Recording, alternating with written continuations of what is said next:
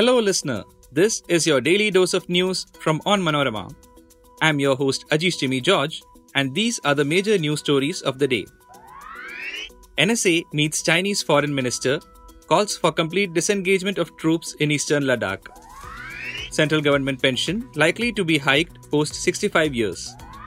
Silver Line survey work stopped, but K-Rail clarifies it has not ordered a halt. Kerala journalist found dead in Bengaluru flat. Suicide note alleges abuse by husband. Banks to remain shut in Kerala for 4 days from Saturday. Let's get into the details. NSA Ajit Doval on Friday pressed Chinese Foreign Minister Wang Yi for early and complete disengagement of troops in remaining friction points in eastern Ladakh. He also called for removing impediments to allow the bilateral ties to take their natural course. Wang, who holds the rank of state councillor, arrived in Delhi on Thursday evening from Kabul on an unannounced visit. The NSA and the visiting Chinese Foreign Minister held extensive talks on the border row. The Parliamentary Permanent Standing Committee's recommendation that a hike in pension commensurate with the age of central government pensioners should be implemented from 65 years onwards instead of 80 is under the active consideration of the Union Finance Ministry. The Central Pension Department had examined the recommendations in detail and assessed the additional financial liability involved before handing over the proposal to the Finance Ministry. Currently, a person gets a 20% increase in the basic pension on attaining 80 years of age. If the new recommendations are implemented, then there would be a 5% increase in basic pension at the age of 65, 10% at 70 years, and 15% at 75 years. This has been a long pending demand of the pensioner organizations. The planting of survey poles as part of social impact assessment of Silver Line has been temporarily halted across Kerala on Friday. The laying of boundary markers, which had triggered widespread protests, is being carried out in 6 districts: Kottayam, Thrissur, Ernakulam, Kozhikode, Malappuram and Kasaragod. However, a top Kerala Rail Development Corporation Limited official told Onmanorama that no such direction has been issued.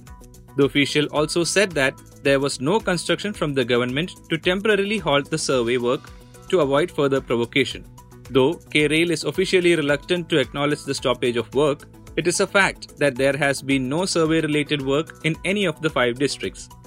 When this was pointed out, the official said this may be due to local site conditions. A 36-year-old Keralite journalist was found dead in her Bengaluru flat on Thursday. Kasaragod native N. Shruti, who worked at international news agency Reuters, was found hanging at her flat Nallarhulli Mayfair near Whitefield in Bengaluru. Shruti's family has alleged that she ended her life because of the severe physical and mental abuse she suffered at the hands of her husband Anish Koyadan, a native of Taliparamba in Kannur. The police have also found a suicide note that said the death was due to her husband's torture. The Bengaluru City Police have filed a case against Anish, a software engineer in the city.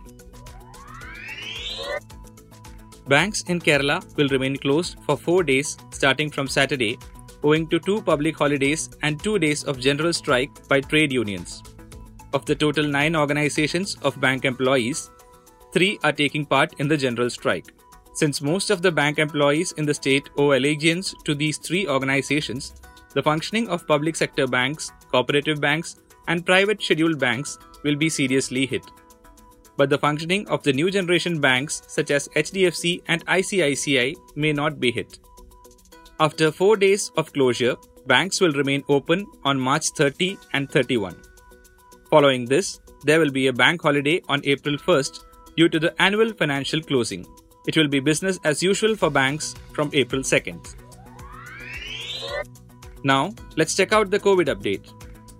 With 1,685 new COVID-19 cases being reported in a day, India's total tally of infections has climbed to 4,30,16,372, while the count of active cases has declined to 21,530. The death toll due to the disease stands at 5,16,755 with 83 more fatalities being reported on Friday. The daily positivity rate was recorded at 0.24%, and the weekly positivity rate at 0.33%. That brings us to the end of this episode. Be sure to come back tomorrow. As always, thanks for listening to Daily News Dose.